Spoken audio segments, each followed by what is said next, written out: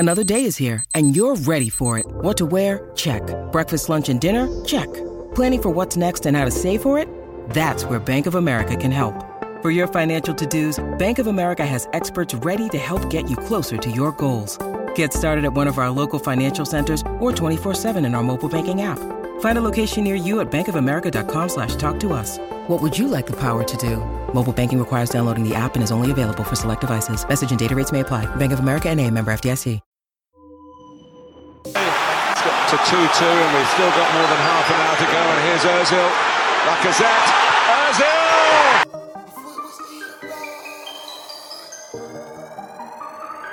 Yo!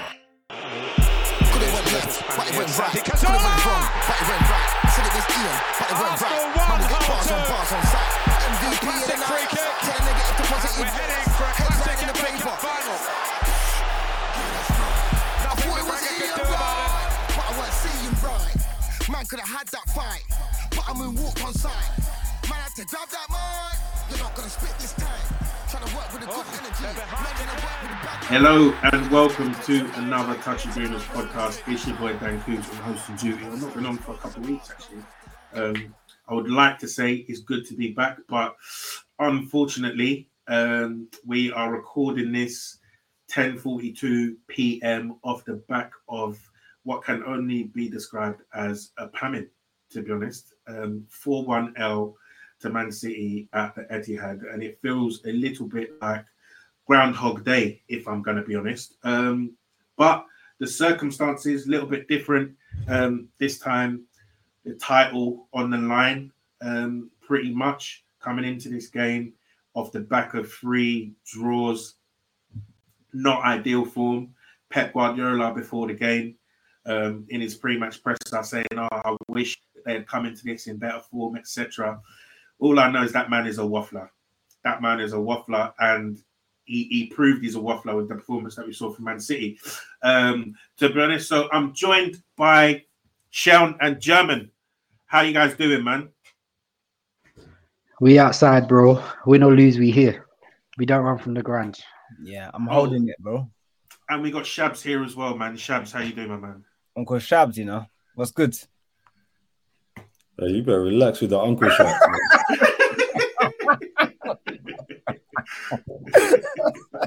You better relax, bro. Oh, you're recording. Yeah, you started the recording. Cool. Yeah, man. What's up, people? I'm not running from the grind. Unlike Scott, man. Yeah. So I don't even know where to start. Okay, I do know where to start today. I do know where to start because for me, I'm going to try and not be too down because actually, really and truly, I'm obviously disappointed at the result and what that means for our season, but I'm generally feeling quite positive about the club going forward, right? I think today is a disappointing day. We need to compartmentalize that and move on, but that doesn't mean that we can't analyze and talk about the game today because I do think there's a lot of talking points and there's certain players and the manager that we need to highlight some points, right? So I'm going to start here and just say I was very disappointed with the starting lineup. Personally, I was very disappointed with the starting lineup. For me, since that Saliba injury, things have been, I think, okay, let me even frame it this way, right? When Jesus went down injured, I felt comfortable, I felt cool, I felt calm because I knew we have a good backup, decent backup in Eddie Nketiah, who I think has shown he can contribute at this level. He did it at the end of last season for some games, got 5 in the last 8 games, etc. And I was thinking, yeah, Eddie can come in, he can hold down the fort. And Odegaard went down, Vieira stepped in, Xhaka's gone down, Vieira stepped in.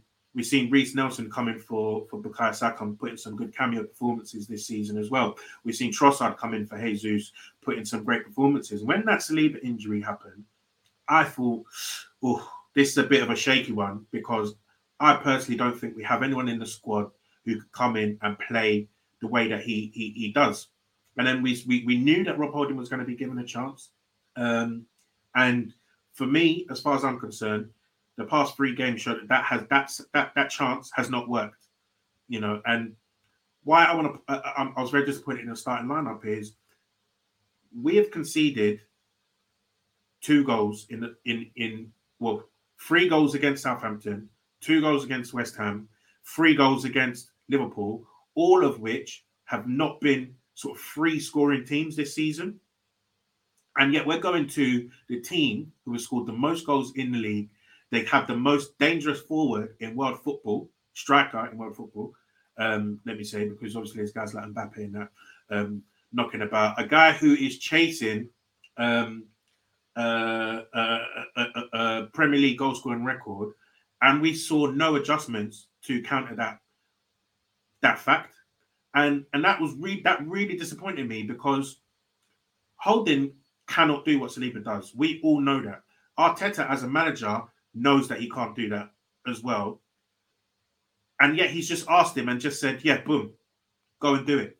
And I think last season we saw against Spurs, crunch time against Newcastle, we asked Holding to come in and do the job. He's not up to the task, and it cost us then. And I think it's quite poor to not learn from that mistake, and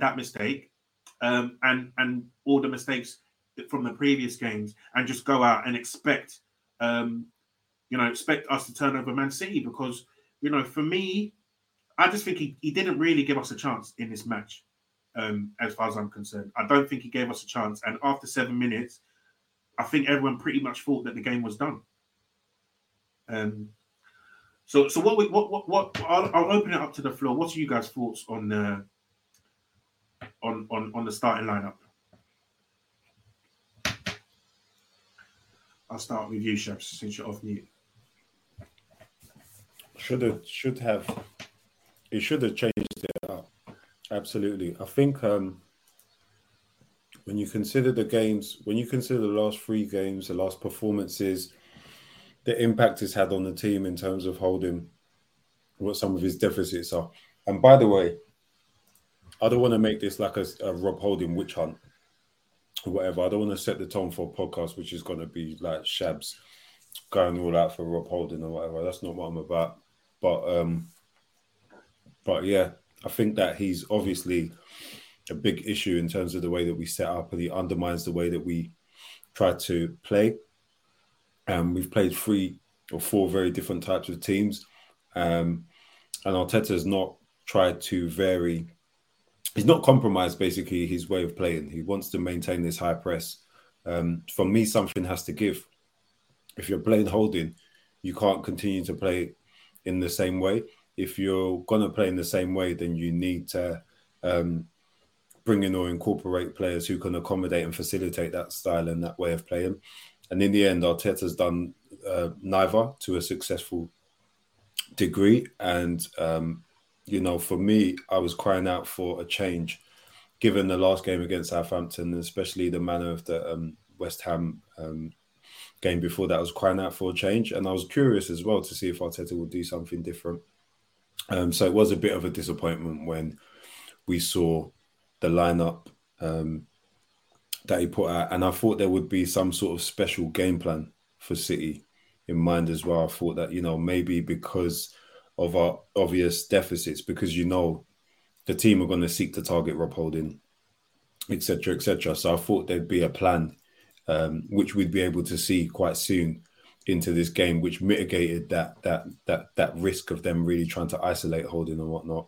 So it was, even more so disappointing when that plan didn't really come to fruition with the players that he put out.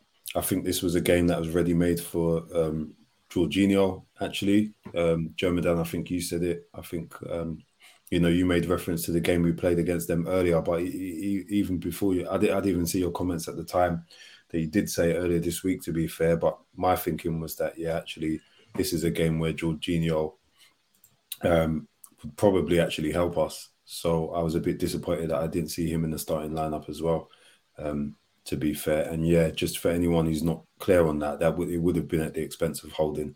And I would have done something very unconventional, like played Partey at right back, played a hybrid right back system, for example. I would have moved Ben White across, to the centre back, because this Holding and Gabriel playing together doesn't work. And we saw again today why it doesn't work. They're just a complete mess. So, So yeah, that's what I would have done in terms of changes to the starting lineup. Really.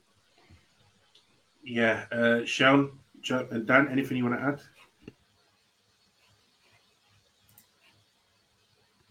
Yeah. I don't really disagree with what Shab said. To be fair, and again, like we don't want to make it a witch hunt on a certain player, but ultimately, last season we fell down because we couldn't continue the dynamics when certain individuals got injured.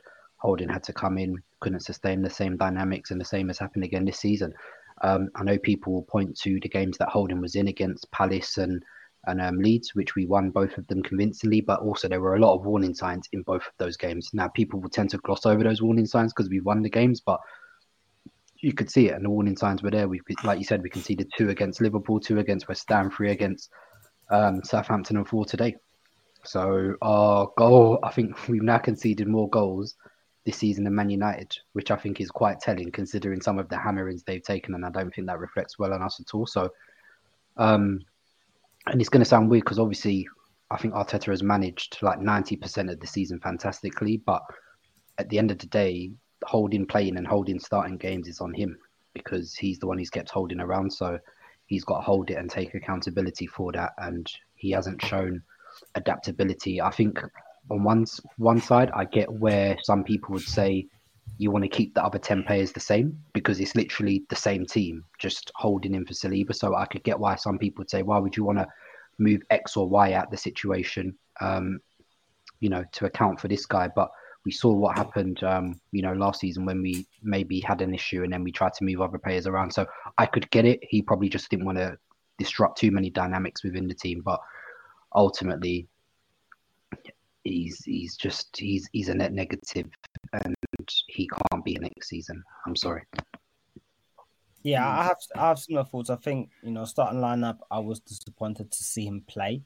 I feel like this game, this game has been prepped up since the game we lost against City, and then we went on this winning run, and City started going on this winning run. So this game has been hyped up for a long time, and I said it in the group chat. I felt like, City, when we played them in that first game and they won 3-1, I know Guardiola was not happy with the performance. I think that game we could have really won, but we were really poor in the final third. And I think Guardiola was not happy with the performance because that guy is obsessed with control and they didn't have control of that game. And I think what he did then is he started tinkering with the team. He started looking for solutions on how to manage transitions and, especially the fast transitions that we do better, and how to just have more control, and also how to press and make it more harder to play through the midfield. And quite frankly, he's developed a system that made it very difficult for us in particular to play. I think other teams are probably more happy to play it because they can sit back and play long balls, and they don't mind. Whereas we have our approach play doesn't change, and I think this system was designed to stop us, and this stopped us comprehensively. I think you need more physicality midfield in order to do something against the system, which we frankly lacked. In terms of people driving with the ball, people also really compete and getting closer to the duels, and that is all of that without even considering that for me, and I've said it all season, I think Saliba is our best defender, is our best centre back, defender, centre back, whatever you want to call it. So him not being there, I think obviously has a knock-on effect, and I think I echo Sean's point in terms of I think Arteta last year tried to tinker with the system because players were out, and he tried to move pieces around, and it didn't have the desired effect. So this year, I think he took the approach where he said, the rest of the team is there. They should be knowing. They should know what they have to do in that position. We know that one guy doesn't, but the rest of them have to get on with it, even if there's a level of overcompensating, having to do more, having to be more aware. But I think that knock-on effect can't be underestimated. Ultimately, I felt like for this game, we should have had a special game plan. Like Guardiola has developed his special game plan for months, and we didn't. And I think that goes back to just, and I said it in the group as well, I think it goes back to City have the privilege, to tinker, to move things around, move pieces around, try things, because they have so many super competent footballers. whether Bernardo Silva plays, whether Mahrez plays, whether Grealish plays, whether Foden plays. I think there's only like 2 or 3 immovable pieces for him, and the rest are all movable. Ake didn't play today. Akanji was fantastic. Again, a super competent footballer, super intelligent footballer. I think people underestimate how good some of these players are, to be honest. If they'd be somewhere else, people will be talking about and shouting about them. So I think he's been developing this, and we have basically just been, flogging this first 11 for as much as we could this season, because that's the only way we can be confident in winning football games in this Premier League. Because when we start tinkering, even Fabio Vieira playing left mid or like right, the drop off is crazy. From him to Xhaka is crazy. From him to Odegaard is crazy. I think the only place in the team where the drop off is not super heavy, in my opinion, is I think Zinchenko, is way better than Tierney, but I think the drop off is not as heavy as in other positions. I think Nelson has shown good promises, but Saka is the main man. Left wing, I think Trossard and Martinelli and Jesus, they're all quite interchangeable. But they give different things. But that's where we probably are the strongest. Whereas in midfield and in defense, and apart from left back, I think the drop off is heavy. And Tomiyasu has been injured as well for big parts of the season. So we can't interchange pieces. We can't move things around, and that's cost us. And that's where we are. And I think we should have tried to prepare better for this game, because playing holding for me just wouldn't have been an option. But I do still think that we probably would have not come out on top, because we need the first 11 to even be able to be on the playing field to compete. And then when you compete, doesn't mean that you win. Yeah. And I think it's I think on the holding thing, right? Like I'm not really trying to get onto him, to be honest, because for me, he frankly just is not at the level. He's never been at the level in any season, right? Under Wenger, I know people quote, "Oh, I'm sorry, he didn't cost 50 million, so he can't be good," kind of stuff. Under Wenger, he didn't play more than 10 league games in a season, and not all of them 10 were starts.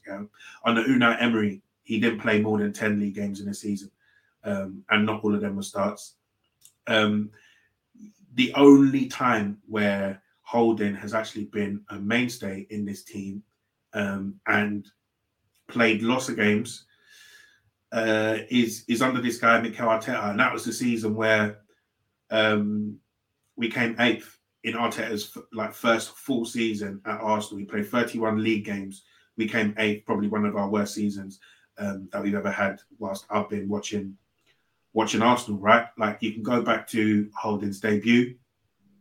I think it was his debut. I know it was Mane's debut because he crashed it on him, 16, 17. And ever since then, you have to really say, this guy has been at this club for far too long, right? And for me, the thing that I kind of don't really understand is that this manager, I think we can all agree on his signings, the way he's put players in certain roles, etc. His talent ID is supposedly quite good, right? So it's clear to me that this guy cannot play this role, but it seems like to me almost that he's rewarding him for being like a good trainer and being a good lad around the staff, good leader and all this stuff. He was the captain today after Odegaard went off the pitch. And frankly, I just don't think that is the right approach. I always think it should be, not always, but I think quality should have a far bigger weighting over your team selections, over the people you put faith in, because 2 seasons in a row now, to me, it's almost like he's saying, you know what, Holding, go make yourself a hero. I think you got this. Because the fact that he's still here, we've seen a lot of players who have more quality than Holding been booted out for one reason or another. And he seems to be rewarding this guy for off the pitch stuff when his on the pitch stuff is just nowhere near at the level. And that's the thing that I just really don't like. I really, really don't like it. I think this guy, it should not be here. Yeah, I think I agree with you completely. But I think the other side of it was there's 2 things. the other side of it is that maybe Arteta's hand's been completely forced, because the Saliba injury is one thing, but the Saliba injury was exacerbated by the and further compounded, I should say, by the Tomiyasu injury, and we've spoken about that. Under different circumstances, Saliba's out, but you'd have Ben White moved to centre back. So you know, some of the risk is or some of the issues, I should say, are negated.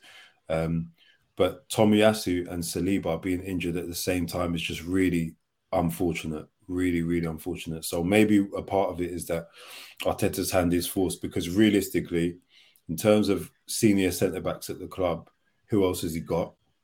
But then that links to the point about, you know, having a special game plan and trying something different for this game. But the second thing, most people, in terms of us being analytical, because I don't think we'd be super critical of Holding, just analytical. Most people, most Arsenal fans won't get it either, because, you know, it's not necessarily the way in which they watch the game. It's not necessarily the way that we're analysing Holding's performance and the impact that his role in the team has on the way that we play is different to the way that most fans watch it as well. So they won't necessarily see it in the same way. And that's the other reason why I feel there's probably not much point in over-indexing it or flogging it too much either. And then the other thing as well is that with Saliba, we held a 3-1, you know. So against Man City, there were other factors at play. Today we've held a 4-1. So City have flogged us, they flogged us. And again, it touches to the points that have already been made before. They're you know, top team, top manager, mass riches, you know, and they've got a absolute goal machine and an assist machine as well. So yeah, that's and, that. And here's the thing, right? So I do want to talk about the rest of the team. So I'm on SofaScore now, and I think the defense today was a complete shambles, Holding aside, right? So I'm talking about the other three guys. So I've got it here. I'll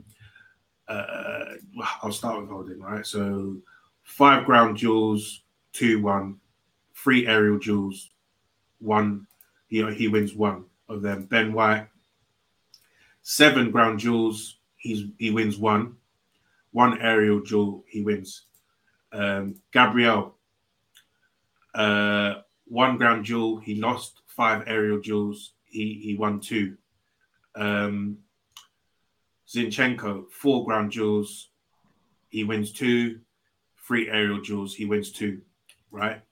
And I think when you have a system that is based on 1v1s all over the pitch, you need to be able to win these duels. You need to be able to win these battles. And when you don't win the battles is when you end up in situations like the first goal with KDB 1v1 against Gabriel, able to pick his spot in the corner. I think, German, you were saying, or I think it was Real One that was actually saying in the chat that Vieira and Arteta both said that these men did not compete today, right? And for me, I really feel that, because it just felt from minute 1 that these men, they were just not up for it today, right? That they were not, and I think it's proper cliche and that kind of thing, but we have seen games against Man City this season, even the FA Cup game when we went to the Etihad, I think we put in a much better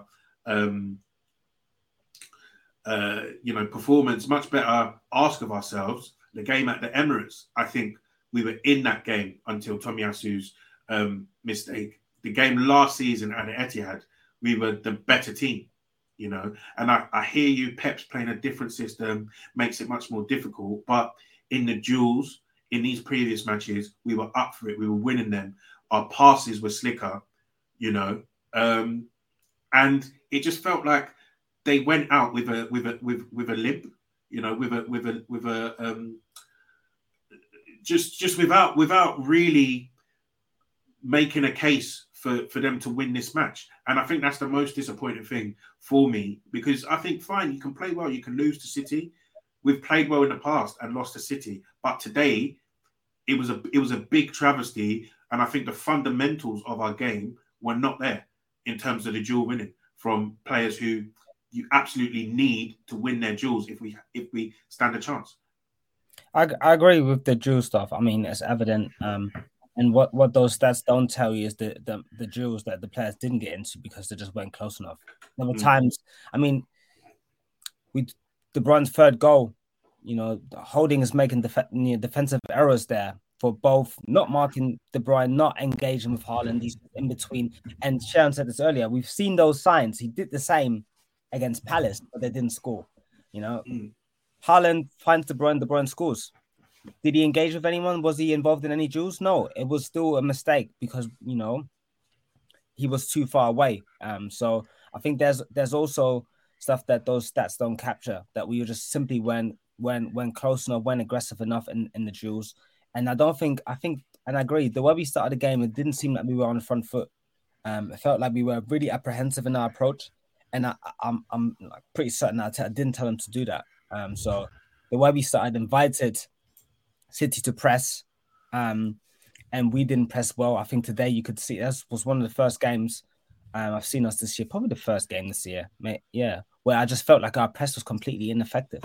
And that was to do with spacing. The spacing between the attackers was wrong. The spacing from midfield to the attackers was wrong. I think Ødegaard actually did a decent job in trying to lead the press, but Xhaka and Partey behind them then.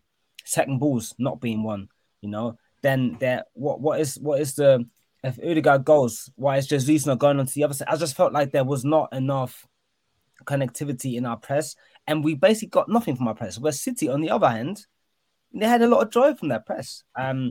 And it's not even like I felt like, and as I said, I feel like Pep started developing the system to compete with us, to like stifle us and find a way to beat us. I don't even think it was numerical superiority like in deep areas or even up front.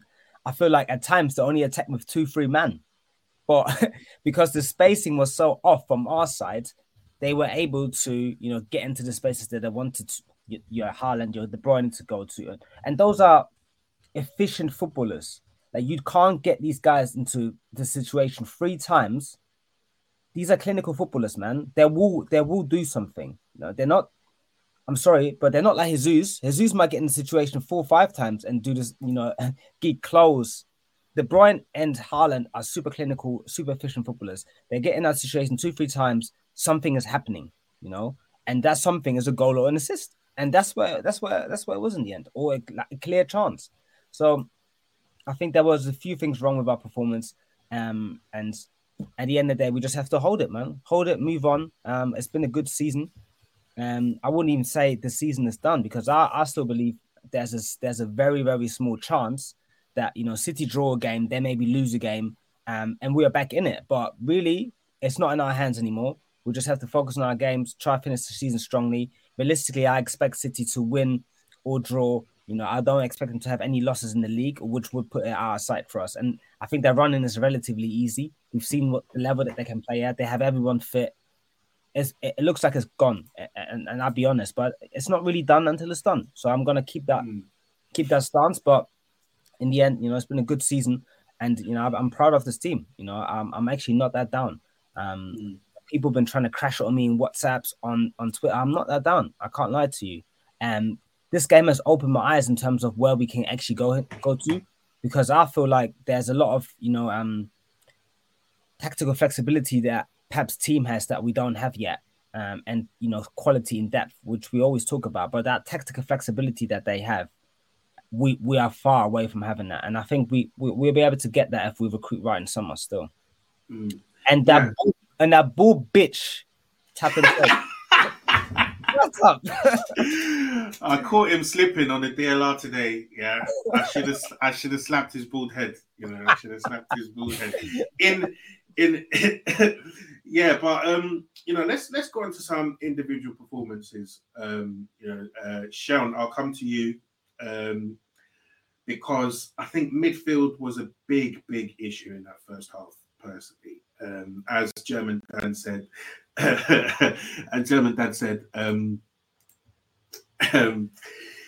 spacing was all off. You know, the spacing was all off. I don't think our press was right. I don't think our press was right. I didn't think that Erdegaard and Xhaka were really in the game at all. Personally, I think Partey tried his best, but again, I think this was probably his third pretty poor game in a row. You know, if we're going to be keeping it a buck, right? So, looking at that midfield today, what do you think was the what do you think was the main issue there, really? And then I guess looking forward, what can we do in the next sort of 5 games that we have left for the rest of the season? I think a lot of the issues you guys have all touched on, and they're all sort of interlinked. I think partly the point German made about spacing and distances. It's very hard to win duels and sustain pressure when the distances are too big. You know, I think you've heard Pep say before that Man City aren't a transition team, so they can't afford for there to be big gaps in between the lines. I think we're quite similar. Once the game starts to get stretched, we start to struggle because, you know, Erdegaard isn't, you know, he's a good presser, but you wouldn't say he's someone who's athletic, you know, who can hunt man down. And it's very similar with Xhaka. I think when these guys have small distances to cover, I think they're very good. But the moment the game gets stretched, and it's a noticeable thing with us, you know, in the last 5, I think it said 4-3-2, we've conceded like 12 goals in our last 5 games or something ridiculous like that. So I think it becomes harder to compete and win duels when the game gets stretched. So I think fundamentally, if you wanted to pick flaws, you could say all of these guys have individual problems. Partey at times he really runs like he's just eating kenke and he's struggling to move. Erdegaard, you know, like I said, I think he's a good presser from the front, but when the game gets turned, he's not really what you'd call a two-way midfielder. He struggles to run back the other way. Similar with Xhaka, we know his issues from an athletic standpoint. So as a trio, once we're compact, I think they're fine. But you know, we've spoken about where we can upgrade, and for me, midfield is the biggest upgrade area. You know, there's loads of different names. I think Ornstein suggesting some names this afternoon, but I would really like to see, and I think German made that point, a midfield with more athletic capabilities, because I actually think that's where Pep has helped to address some of City's hindrances in the last couple of months. You know, when we spoke about City, I never saw City as an athletic team, but you know, once Pepper started playing like Stones, Akanji, Diaz, Walcott, all of them together, you all of a sudden like, raw, these men are bare athletic. So they're good athletically, they're good technically. They've got Haaland up top, who is good athletically, who's improving technically. So we need that overall base to improve, I think. So to answer your question, yeah, I just think whilst we could pick on individuals, and I don't think anyone had any good game. Erdegaard made a dumb mistake for the 3rd goal. It was too easy for, I thought so much during the game. KDB kept picking up the ball in between that last line behind Xhaka and Partey on a regular basis. And then, like you said, they ended up finding themselves in 2v2 situations so often. And partly that's, again, because we know what happens at the back line, because certain men are dropping deep. So that is then overloading and putting more pressure on the midfield. So I just think a lot of our issues are recruitment based, and depending on how we work on that in the summer will dictate, you know, what we do going forward, man. So I think, yeah, I don't think anybody covered themselves in glory. And to your point, Cougs, I think certain men definitely haven't handled the pressure well, and probably need to look at that. But I think it's a multitude of reasons compounded into one, and it's a shame. But yeah, like German said, I don't want us to end the season on the whimper. We need to rally and finish strongly, whatever happens. Yeah, and I just want to quickly add to that as well, because yeah, to me, it coming into the game, my thoughts were, I expect City to win. I don't want Arsenal to useless themselves. That's it. Like, don't useless themselves. Don't like compete. You know what I mean? Like, go for it. And there was just a lack of competition today. Like, there was a lack of, you know, sometimes like you expect City to be technically superior, but getting in amongst these guys. But you know, it was that lack of fight, and it was what German Dan was saying. People not going for second balls. It was just all apparent. You know, I feel like I need to throw in a pause there, but it was very apparent Just people weren't competing in the middle of the pitch, and I think this is why we're being linked with the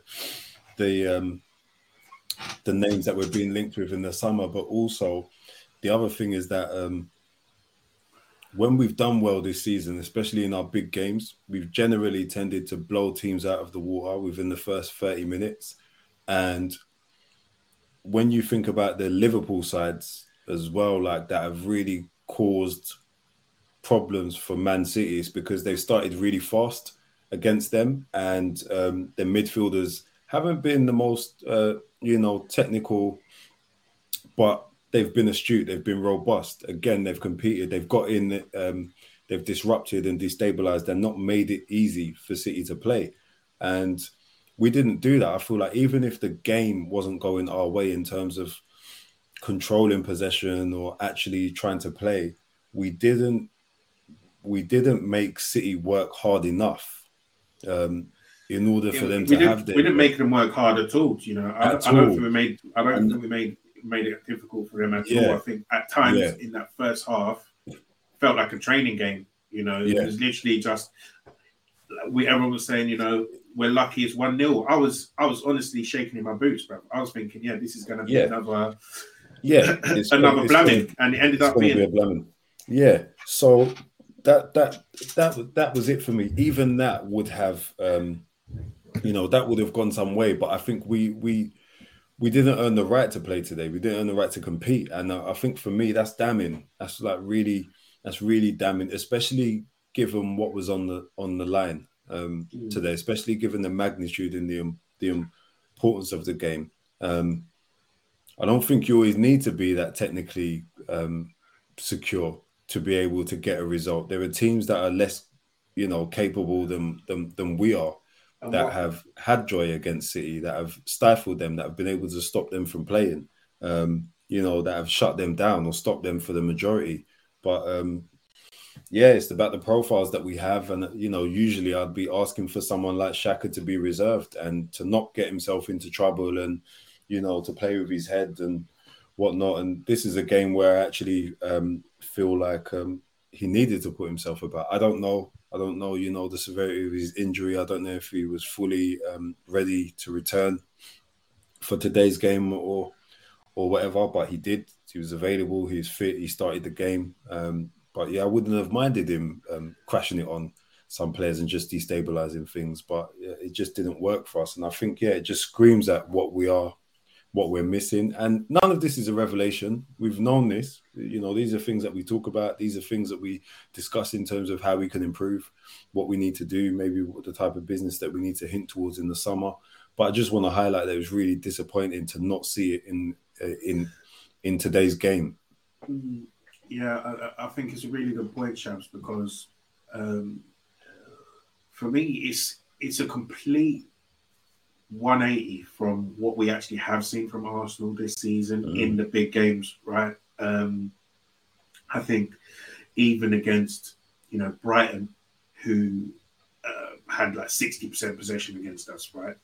I didn't really feel a lot of fear in that game. I didn't really feel like, we weren't ever going to leave that place without the 3 points. Obviously, we get the early goal in that game, which obviously game states make a difference. But you look at the big away games that we've played this season, away to Spurs, where we normally struggle. Even the first 35 minutes away at Anfield, obviously the next hour, I think is probably the start of when we've seen the team sort of make a turn for the worst. But, we've been to a lot of grounds this year, have the best away record in the league for a reason. And it just seems like, like I said, at the top of the pod, that our principles were not there today, and the players weren't really at it. And I think, I do want to ask the question about the mentality of the squad, right? So I'm not going to, turn around and be like, oh, yeah, these guys, they've bottled it, this, that, and the other. But there is a feeling there that, obviously we've come to the business end of the season, and certain players have not really been up to it for the past 3-4 games. This is the first time this season we have gone 4 games without a win in the Premier League. We've conceded I think, let me even do the maths, 4 today, 3 last game, another 4 in the previous 2. So you're looking at 11 goals in the last 4 games. At the business end of the season, and yes, you can point to changes in the defense, etc. But I don't think that is a good enough excuse for what we have, what we've seen from this team. Because based on the past 3 games, today was coming. Today was really telegraphed as to how this game was going to go. If based on what we've seen against West Ham, Southampton, and Liverpool. So where do you guys stand on the mentality of the team? I've got quite a few thoughts, and I just googled. What's the definition of mentality? The mentality is defined as the characteristic way of thinking of a person or a group. Does this team lack mentality? Absolutely not. By definition, they do not lack mentality. Second definition of mentality: the capacity of intelligent thought. Do they lack that? I don't think so. So people say mentality, but by definition, it is incorrect. We have come up short because we played against a team that are better than us. It's as simple as that, in my opinion. You can question if we had, the fortitude, the capacity to win. Those things you can absolutely question because we've come up short here. But mentality, I wouldn't question. I wouldn't question that. They have still the same thought of trying to play the way Arteta wants us to play. And Arteta even said, his quotes are, after the game, the reason I didn't tinker is because I'm being loyal to the way that got us here. Why would I change that, when this has got me here to the stage? This is what, our mentality, our collective thought, our collective intelligent thought, and our application of this has got us here. So I didn't change it. So you can take, you can say, I personally criticize it. I thought he could have done, a specific game plan or not. But it's not neither here or there. In the end, you're going to criticize based on the outcome. The full process, however, last year we criticized based on the outcome. The year before that, we criticized based on the outcome. But his full process got us to where we are now. So let's see where his full process gets us next year, because I think we've got to start looking at that more in a way rather than just, we've drawn 3 in a row, we've lost 4 games, we've been shit. This team lacks mentality. I think that's not looking at deep enough. You got to analyze it more deeply. And I don't think you can say that this team doesn't have, mental capacity to go and win games, because they have done it numerous times because they had the quality to do so. But against City, we've come up short. And that is not just mentality. There's other aspects as well, physically even. That team has outcompeted us. They were physically stronger than us, physically more dominant. They had 5 centre-backs playing, man. You know how big those centre-backs are? We've had, I think you could say 2, I think, centre-backs that, or players of, strong physical standing that played in our back 5. They played Walker, Diaz, Akanji, Stones, all these man, Rodri, these are all big guys, bro. Let's be serious. Oh, these guys are crazy, man. I've never seen so many ops in the TG before, man. These ops have come for a feast today. Hey, let me tell you, man. Let me tell you, yeah. If Dysonomics has one hater left on earth, it's me. Yeah. If he has none left on the earth, it means I am dead. Yeah. This is a Dysonomics hate account. That's me. Yeah. Number one hater. Yeah. Also, fuck that guy. Just quickly on German's point, in terms of mentality, I do think this sort of thing gets overplayed, because there's been loads of games that we've won this season, both home and away. And nobody wanted to talk about mentality there. Like, why is City the best? I don't think City are the best because they've got the best mentality. City are the best because they're the best team and they've got the best players. Do you know what I mean? Like, City had Laporte, who's pretty much been an unused sub on the bench for the last 2 months. Foden was on the bench. Alvarez was on the bench. Mahrez was on the bench. That's why City are the best. Do you know what I mean? So you need to contextualize all of this. And I've just named all of those guys that are on the bench, and those are the guys we're trying to catch up with. Foden as well. Those are the guys that are on the bench, and we're starting Rob Holding. Do you know what I mean? So we need to, put all of that stuff into context in terms of we need to spend more, we need to recruit more, we need to recruit better to get to to that sort of level. There's a reason Pep spends hundreds of millions on defenders. Diaz was over 50 mil. Laporte was over 50 mil. Kyle Walker was 50 mil. How much was Ake? How much was Stones? Stones was another 50 mil. So I've already quoted you well over 300 mil these guys have spent on defenders. And there's a reason Pep continues to buy defenders, because I think build-up is key to the way. And I think it's very similar to Arteta. And it's why Arteta, again in the summer, will spend more money on defenders. Because you've seen how once the build-up is smooth, everything else tends to flow from there. So I hope he does, man. I ain't worried, man. It's just we just need to improve. I think the best thing is that we know where we're weak and we know what we need to do to get better, man. So it's just a case of, eyes are going to be on Edu this summer, boy. So I'm ready for you, brother. You better do it. Yeah. And I'd like to touch on a couple of substitute appearances as well. So I think the forward line wasn't great today. Martinelli not really involved at all. I thought he had some bright moments coming into the middle to pick up the ball, but not really impactful in the game. Saka completely anonymous. I think Akanji locked him up. Really didn't really get any change out of him. Jesus huffed and puffed, but again, not really able to impact the game. But I thought there were some two bright sparks off the substitutes bench, probably three actually. And I think two of them were unfortunate not to come on at half time for me, in Trossard and Jorginho. I thought they did a lot better than the guys that started ahead of them. I thought Jorginho did bring an element of control to that second half. We were able to get our foot on the ball a little bit. Obviously, 3-0 up, game state matters a little bit. City didn't have to press as high, etc. And I thought Trossard was quite lively, and he probably deserves to start the next game, if I'm being honest. In that left 8 position, I think I'd quite like to see how No, not left 8. Up top, not left 8. You start him up top, and what would you do? I think left 8, I'm slapping ESR in there or something like that. I'm switching up a little bit next game. Right, you bench Jesus. Oh yeah, I think I'll start Trossard next game as the false 9. Fair play. Because I think Trossard got the assist, another assist as well for Holding's goal. Is it? So he's up to 8 for us. But yeah, I think he probably has played his way into the starting lineup, and then we can maybe talk about some of those permutations of where that might be. But for me, I think it's kind of strange that Jorginho hasn't played more of a part in these past few games, because that seemed like a big Arteta signing at the time in January. I know we wanted for Caicedo for 70 M's, but I think that's someone that Arteta has been chasing for a little while. And I think it's kind of strange that that Jorginho has not been used more in this running, because he has some of that experience.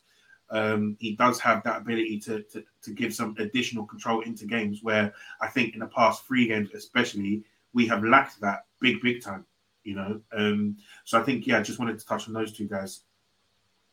I think Jorginho is in midfield in general. I think the only game where I think he probably should have started him was when Xhaka was out injured, where he wanted to go more attacking. I think he should have been more, given what happened in the 2 previous games. I think obviously hindsight is king, but I think we could have done with just starting that game in a more controlling manner. So. But I think the other games, I'm not surprised he didn't start him, because, again, Arteta said he's been loyal to what got us to the stage, and if that midfield is available, he's playing that. And as we said before, we don't have the privilege of tinkering, because that could compromise our results. See, Pep is tinkering every week with his Galaxy head, man. Yeah, so let's. Hey, he really fucked us today, Fuck! Nah, he pammed us to dirt, man. He was so happy as well, bro. Mm. That was 95 minutes of your planning, bro. Do you know what? It was one of them ones where 20, like I said, the first 30 minutes is where we usually just have been dusting teams wherever this season, home and away. It was just such a controlled and assured performance from them or whatever. And halfway through that first half, watching them and saying, what can we actually do to change it? Like, what can we actually do? Because something needs to change. It can't go on like this. But what do you actually do? And again, it's down to the personnel. It's down to who we had on the bench or who we didn't have, I should say. That impacts and influences on how much we can actually change it. But I think Jorginho and Trossard definitely should have made their appearances sooner. I think, I was expecting George to come out when the team came out for the second half. Really, it's really difficult to say at this moment in time, maybe without watching it back, whether the increased control that we had later on in the second half was an impact of Jorginho, or whether it was because City literally just took their foot off the gas because they'd already dusted us 3-0 at that point in time. But that was something. And Trossard. Some of the decisions about the substitutions and the players being brought in and out are really frustrating me, though. I'll be honest with you. And ESR, for example, is someone that I've been calling for. He needs to be integrated back into this team, even if it's just minutes off the bench. And so for him to not be used, or to not really come off the bench or see any minutes off the bench, and then all of a sudden Arteta throws him in today, it's kind of like, what did we actually expect to see from Smith Rowe, who's been out in the cold really, pretty much since the Bournemouth game. What did we expect? You can't reasonably expect much from him. He's not match fit. He's not found his feet. He's not really got any kind of playing rhythm behind him. So that was really frustrating. And then some of these guys like Nelson, when he did come on, and Ketia, when he came on, they looked hungry, to be fair. They looked like they had chips on their shoulders and points to prove. And they looked like they were actually just trying to run at man and trying to cook players. And again, it's difficult to say, is this because City were comfortable at that stage and some players had taken their eye off it? Or is it because these guys, that's what they were really about? I don't know. It's difficult to say. But yes, the manner of some of these changes is frustrating me, actually. So that needs to be addressed quite soon. It's quite difficult to gauge, is it the player, is it the game state that allowed them to be able to, look decent for Jorginho? Ultimately, if you come on 3-0 down, you got nothing to lose. Nothing to lose. Got nothing to lose. You might as well go out on your sword, man. And to be fair, I actually think Nelson has done well. He has, if he does extend, I think he has probably earned himself an extension with the performances that we've seen from him this season. Really and truly, he's done quite well off the bench, and he's been counted upon when he's had to step in, which is more than can be said of some other players who've been subbed in, because ESR today don't really know if he did anything. I don't remember how many touches of the ball. Didn't really make himself an option. Didn't really get involved in the play, and I think that's been the case for his past couple of games. I know he's been out for a while, but I need a little bit more oomph from him in some appearances, even though they are, sort of few and far between. So, I do think Nelson deserves some credit for how he performed today. So let's get into some listeners' questions before we wrap up. So this first one from Lukey Tyler. We clearly need a better bench. Who are your top options to bring in for the bench? To bring on, or I don't to bring in. So I think he means signings. Oh, I was talking about first 11, boy. I wasn't even looking at bench. And for me, and I think we said it before, the easiest way to build a squad is to buy players that can either compete or displace the starters, and those are, the guys who go on the bench. So we've all got names. Saido, Rice, all these guys have been mentioned. Ugarte. I think Ornstein tweeted today that we were looking at Kudus is on the list. I ain't even going to mention that brother from Chelsea because I know on him, but that one's on the list as well. So we'll have targets. My main thing is that I want us to have the depth of the squad that Arteta feels that he can tinker, to German Dan's point. Do you know what I mean? So that we can have different game plans, different scenarios, because I do think it is, we flogged that same 11 pretty much all season, and some of them are tired, some of them are fatigued now, some of them have gotten injured, and we've come up short. So it is what it is. But whatever, we've all got our opinions on what we think looks best or what we think works best. But I'll defer to the manager because I think he's earned the trust on it. So whatever he goes for, I think is good. I just need to, for me, it's a case of I don't want any stone left unturned. I don't want any shortcomings come next season. So I don't want to have to see, with all due respect, to uphold it next season. Do you know what I mean? I don't want it to be a case of, oh, we take X out of the team. That means we can't do Y. X or Y player has affected our dynamics. No, that shouldn't be a case next season because we're going to be fighting on multiple fronts and allow it now. Like, you've had loads of transfer windows now. I don't really want to be having this discussion again after another transfer window. So, and obviously now we're going to be shopping in a different bracket because funnily enough, we lost today, but we confirmed Champions League football for next season today. So, so, whoever it is, I'm sure we'll have loads of players that want to come to us because we're back in Champions League now. So just make sure we're ready, man. Come the start of next season, we need to be ready to go on all fronts. That's my main aim. So, I didn't really answer the question in terms of targets. I think just mainly I would like 2 midfielders. I would like another right-sided defender, whether that's a centre-back or a right-back, that just allows us to be flexible, to keep the same dynamics and keep the same build-up. And I would spend so much on the midfield that I would even forego another forward. Don't get me wrong, I would like another forward, but I would prefer 2 midfielders over another forward, 100%. Yeah, I think I think for me, I think we need to definitely sign a right back. For 100% need to sign a right back. I think Tomiyasu needs to be transitioned to be the centre back backup to Saliba, and Ben White can then be the third, the third sort of centre back if there is a problem. And then I would go in midfield. I would go with Rice. I think again the versatility is important. Rice can also play centre back. So if Saliba, if Tomiyasu, if Ben White is staying at right back, Rice can play centre back. And I think this is to the point of what I said with City. A bunch of competent footballers playing anywhere on the pitch. Akanji was playing left back today, man. I was in a group chat fighting a couple man telling you this guy is a good player. This guy is a good player, and you just need a lot of good players. So I'll go Rice. Stone's been playing in midfield the last few games as well. There you go. You know what I mean? So, and so I go Rice in midfield. I think we need to do 2 additions in midfield. I would go Rice, and I would probably lean towards an attacking dynamic option. And for me, that would be Kudus. I like Kudus a lot.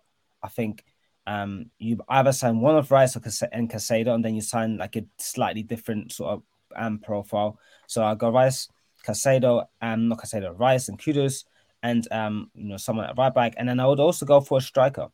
I think there's an opportunity for us to sign a striker that is clinical, or someone that can take his chances. That player doesn't necessarily have to be as good at link play as Trossard. I think Trossard is a versatile option. You can play on either wing, so I'll keep that. I think Jesus can also be that versatile option, can play on either wing. And then the strikers could be Eddie and that new guy, and Jesus or Trossard, depending on game state. I think we need that flexibility and interchangeability, because I look at it like this, yeah. I think Eddie has a different game to Jesus, but both can get a lot of chances, but both miss the same rate. We've been through this, right?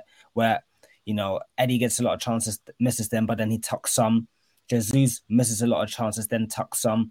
I feel like these guys are not, in my opinion, players that are at the moment have shown that they can outperform the XG or even be very close to the XG. They are far away from what the expected goals are. So we need someone that is a verified, bagsman in that regard. I think Martinelli is the only one that we have in that front line at the moment that I really think is a really good finisher. I think Saka is a decent, adequate finisher, and he does score some, good goals. But I think we need another very good finisher, and that will be my other addition.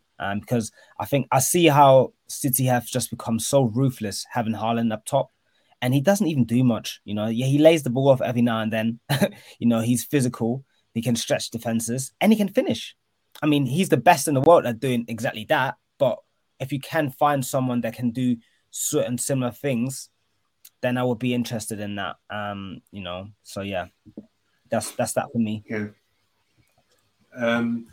Yeah. So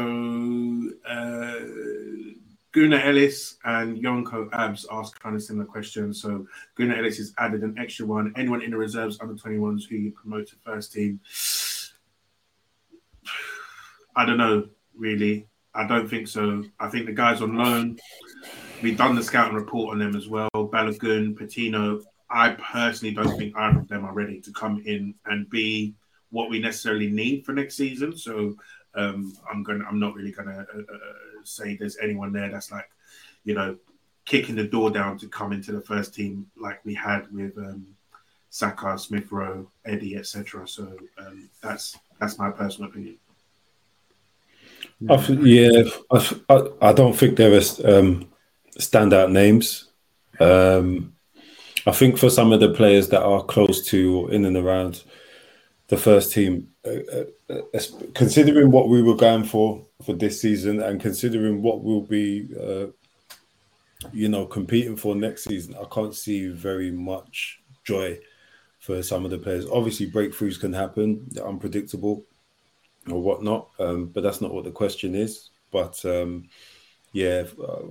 don't think, what's his name? Brooke Norton-Cuffy, for example. I don't think he's close to being good enough to start for us.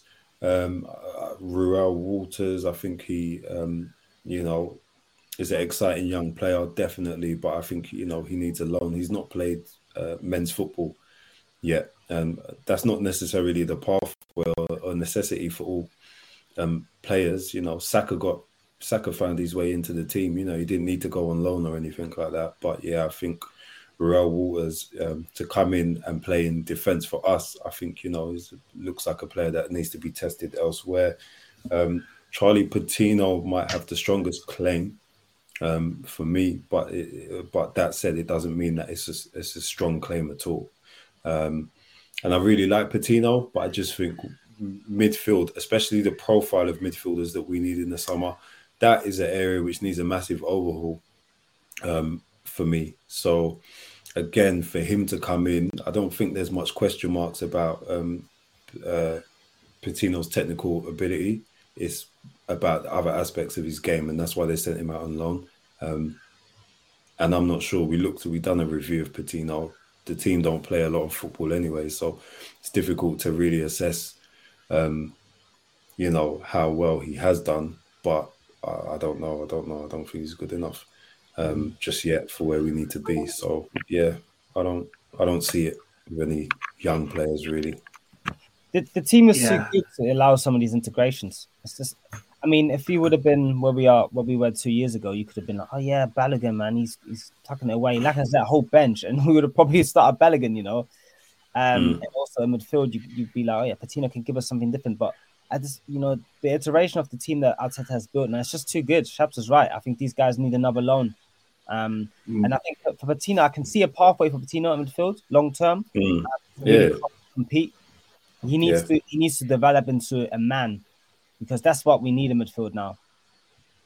I agree. I think just lastly on that, where we are in the stage of the project now, we already have the youngest squad in the league, so we don't really want to be bringing any more green players into that. Like, it's now a case of, for me, 22 to 26-year-olds is what I need who are going to come in. You know what we're talking about? Bridging the gap to City is fine margins, do you know what I mean? And a young player, with all due respect, unless he's an Mbappe worldie that is ready to go from the get-go, he's not going to help us bridge that gap. So that's where we need to be wary of. I think this summer is where you go and you get your Fabinhos, you get your VVDs, you get your Alissons in to complete the team and complete that first 11 and push some of these guys further down, right? So... Are you okay? Are you all right? You look pained. The face that guy was putting there, man. My God. So I think the signings that we make, they need to really plug gaps in the first 11 and in the squad. So the next question. Someone says this from Sosh GN. He says, how concerning has the midfield been in the last month? Xhaka and Partey can't be started anymore.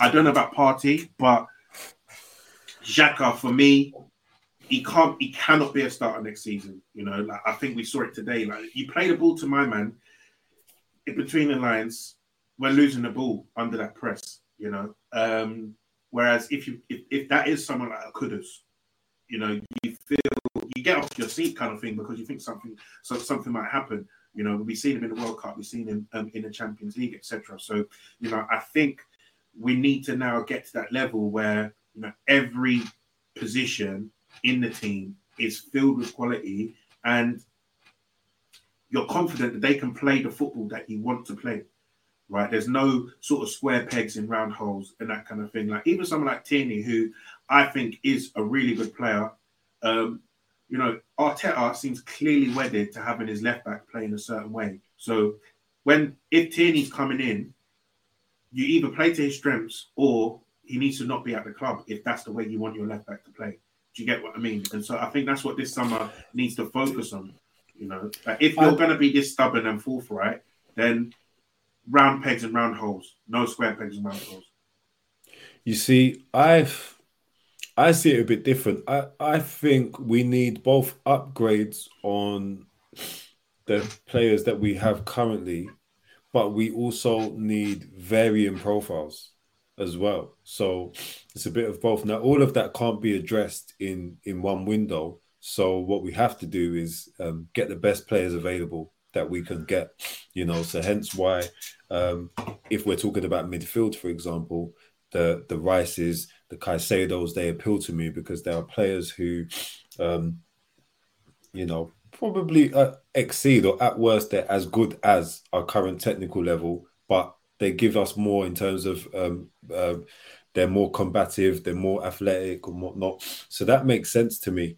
I do think there's a place for Tierney in this side. I don't think that all of our every player that we have in a certain position, apart from the two centre-backs probably, but and maybe the DM, but I don't think every player that we have for the same position needs to have the exact same profile.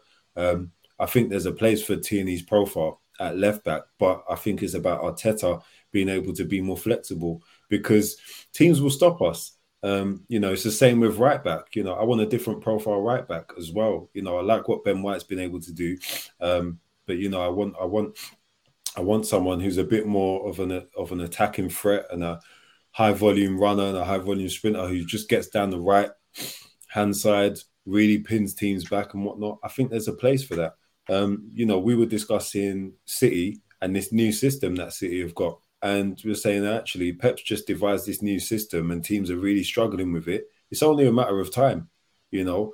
Teams will eventually cotton onto it and then Pep will have to adapt again. Like, you know, it's the coach's job to find a different solution. And I think a problem with Arsenal at the moment is that, you know, I think we're very good when we're playing in our ideal system and we have beat teams in different ways, you know, but in these games, like today, where we need to play in a different way, we need to be more flexible. We need to be more flexible than we can. I agree with you. I agree with you, Shabs. And my point is, with having these flexible players, someone like Tierney is quite inflexible, right, in what he can do.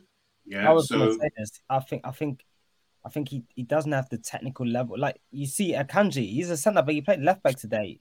I don't think even Arteta would be comfortable, and I know it's been suggested using Tierney as a right back. He wouldn't be, you know. That's not. So that's and I hear you, and you're right, and that's not the flexibility I mean.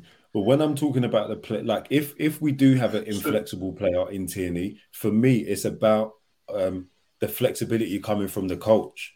You know? No, so I hear that. Without us losing too much, you know, of what we do well. I completely hear that. But then my counter to that is it's easier to be flexible when you have flexible players. Do you get what I mean? So it's like if you have someone who is able to play in multiple positions, can play multiple styles, can bomb on and overlap and also play inverted, etc., that allows you the flexibility. So you don't have to necessarily switch out players to be able to play in different ways. And I think that's what I mean about the round pegs and round holes, where you're not forcing anyone to try and do something different just because you're trying to be flexible, just because you're trying to play in a different way, kind of thing. But it is getting late, so let me just try to fly through these last few questions. So Sam E _91, he says, what does life after number 5 look like? Is the absence of Saliba having this much of an effect on our midfield normal, or has Partey just fallen off a cliff ability / performance wise? No, I think life after Partey, if you believe what Ornstein said today, because obviously I was hoping Rice would come in as an 8, but if you believe the rumours, it looks like he's going to come in as a 6.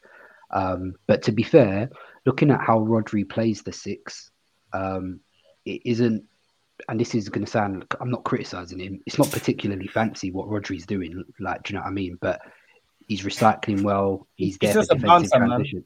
He's just a bouncer, big, strong, and I don't see why Declan couldn't do that, actually, to be fair. Like, do you know what I mean? I think Partey's actually better on the ball, but I think Leroy made this point actually a while back. I think Partey's physicality is actually quite overrated, actually. He isn't that great of an athlete, do you know what I mean? So, and I think we've seen with Rice, he's got very, very good PMP. So it might be that's the case. Again, like I said, all we're doing is projecting at the moment, so we'll have to wait and see. On the Saliba point, it's not the case of that. I mean, Saliba is an exceptional defender, don't get me wrong. Like, what he's done, I think, in his first season as a 21-year-old is fantastic. It's just the fact that we can't continue the same dynamics when we play with Rob Holding. If, as Shabs mentioned earlier, it was just a case of Ben White played centre back and Tomiyasu was right back, I think we would have generally been fine.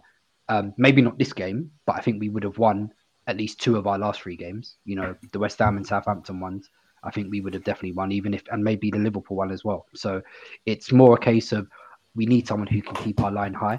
Our defensive line height has dropped 20 meters since Rob Holding's been in the team. So, and again, that's then created problems in the midfield, which has overloaded Partey, overloaded Ben White. The distances have been too big, but that's something we can obviously relitigate in another situation. So it's more again having that quality of defender. Again, look at City: Stones, Diaz, Akanji, Laporte, Ake.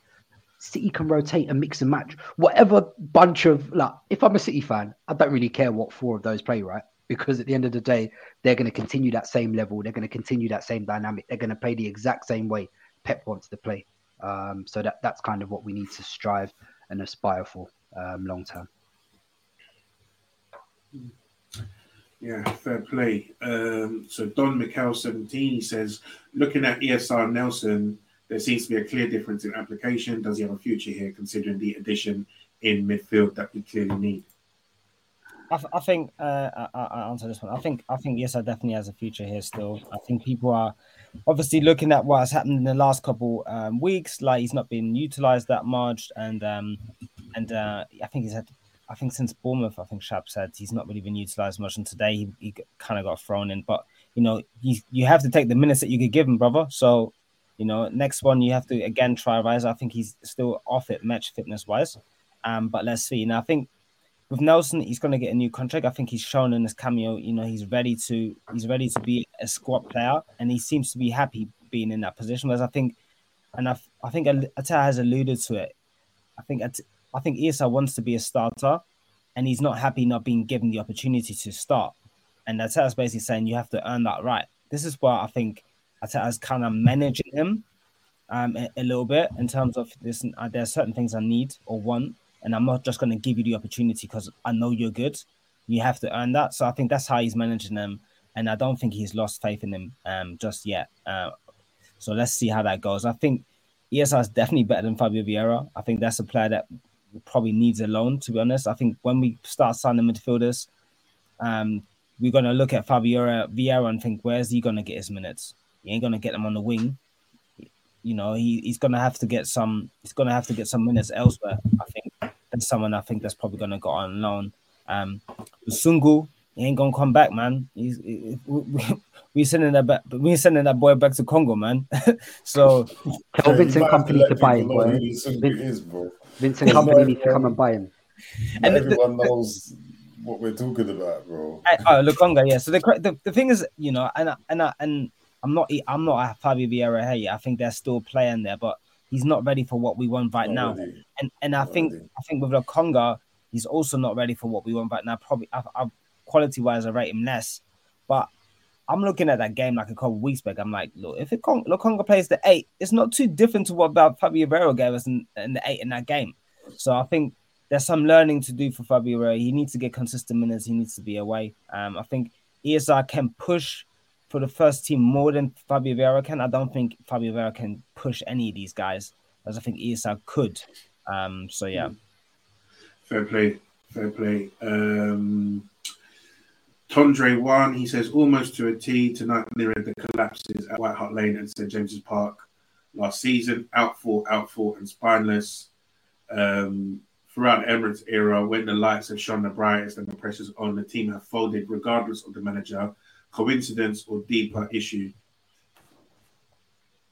Sorry, I didn't hear the question. I was just laughing. Sorry, just laughing at the comments. So I goes, throughout the Emirates era, when the lights have shone brightest and the pressures on the team have folded, regardless of the manager, coincidence or deeper issue?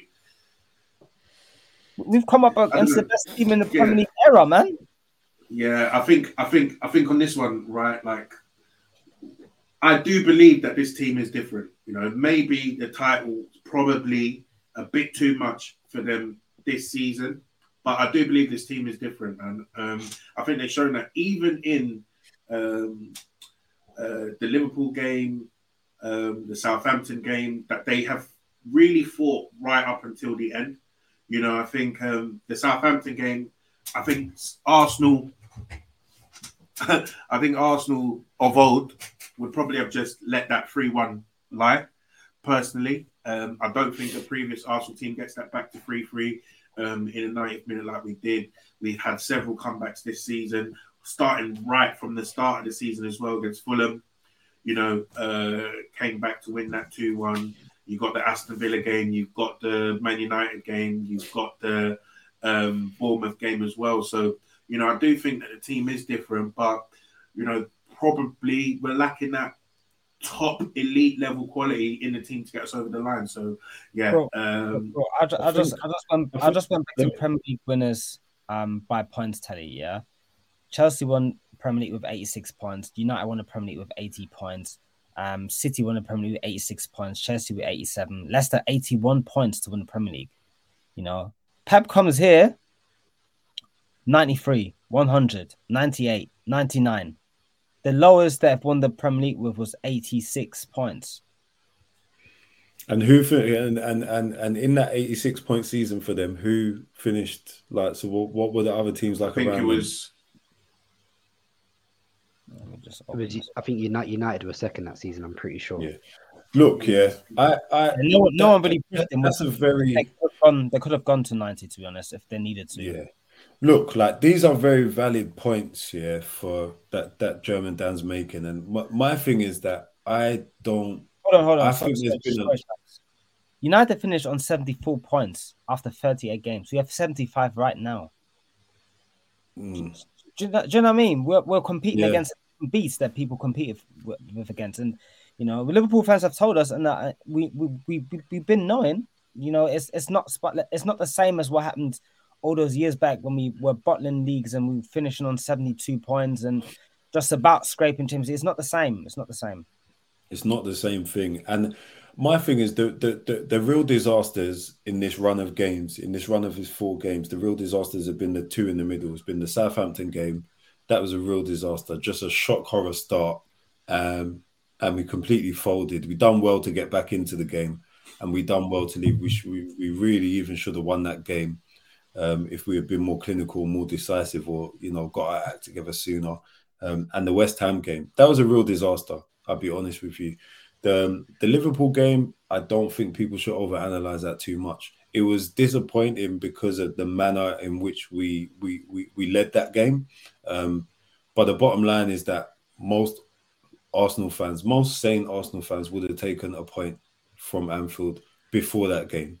You know, if you say to me, we're going to Anfield, 2-2, we walk away. We get 4 points over the course of a season off Liverpool. Come on, man. Like, you can't really argue with that whole be disappointed with that, to be honest with you. So I think the West Ham one was a real disaster, and especially when we had an opportunity to make it 3-1, didn't, and then level up 2-2. That really hurt us.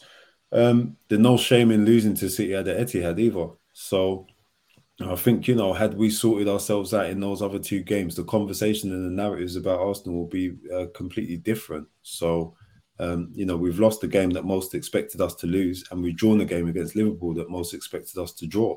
So, I still feel we're pretty much on course, on par for the course. There are probably some games where we've won, which earlier in the season, earlier in our runs, where people wouldn't have expected us to win either. So I don't think that there's a need for all this over analysis and whatnot. We're on 75 points. We've got how many games left to play? 35 games left to play. So there's 15 games. Yeah, 5 games left to play for us, isn't it? Yeah, we played a game 33 today, didn't we? So we got 15 points left to play for, So as likely or unlikely as it is that we may win or not win all 5 of those games, we could finish with 90 points. That's the reality. That's what we're looking at. So, people will turn around and make it about, Arsenal this and that, and they've bottled it or whatever. We're on course for a 90-point season.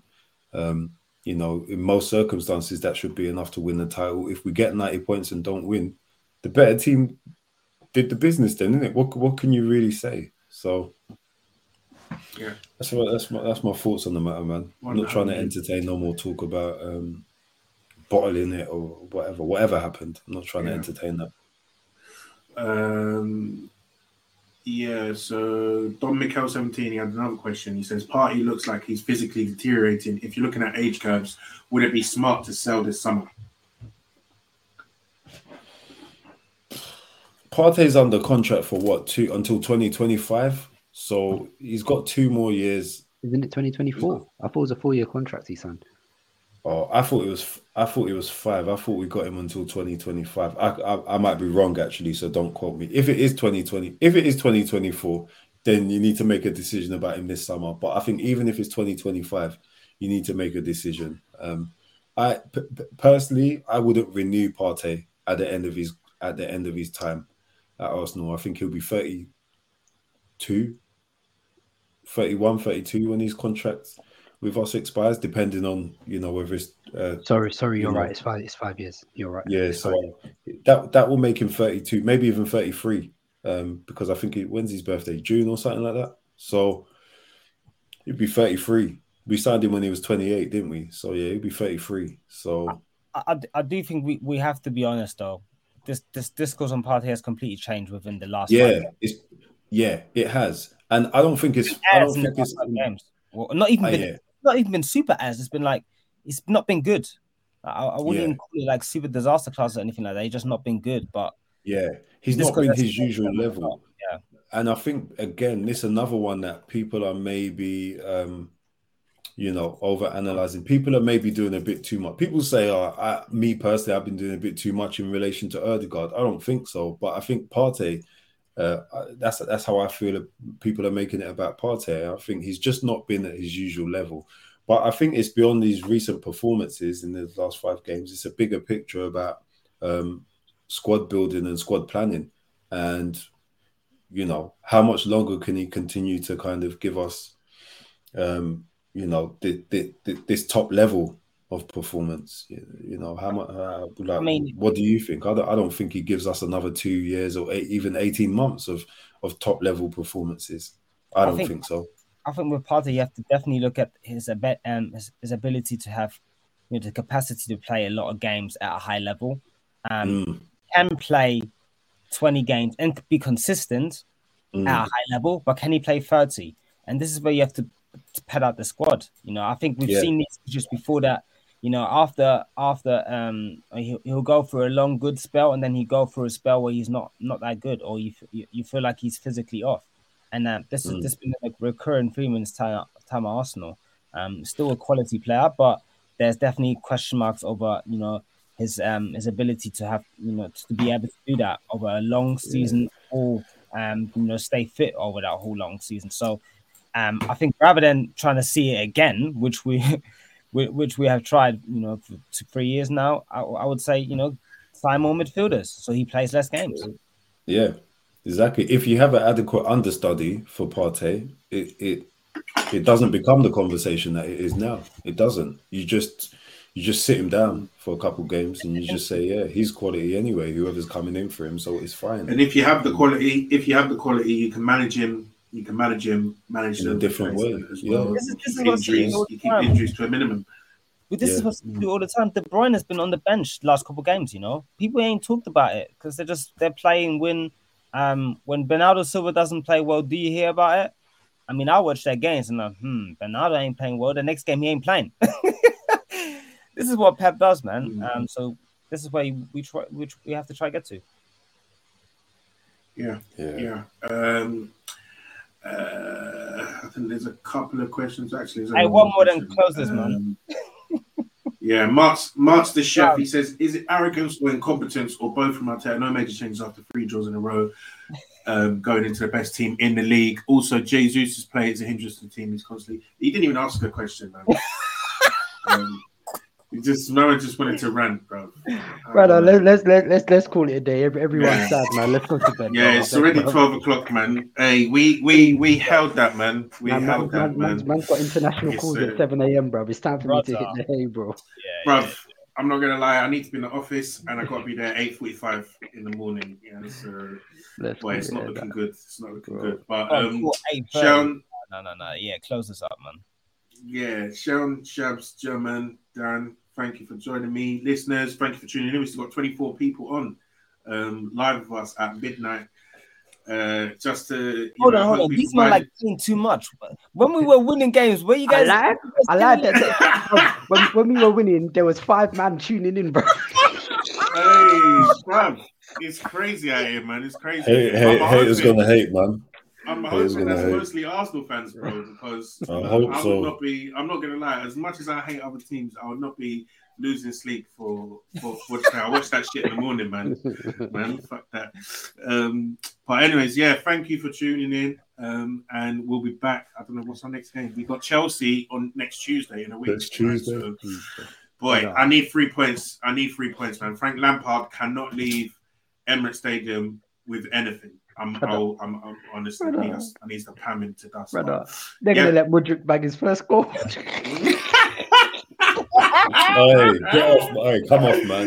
Into existence, man. Hey, piss off, man. Hey, if you want to direct your jinxes, to anyone wants to have SV Copperholics. Peace. I rebuke him, man. You man, bless. Yo. Could have went left, but it went right. Could have went wrong, but it went right. Said it was Ian, but it went right. Man, we got bars on sight. MVP of the night. 10 negative to positive. We're heading for a classic in the paper. Final. I thought it was Ian, but I weren't seeing right.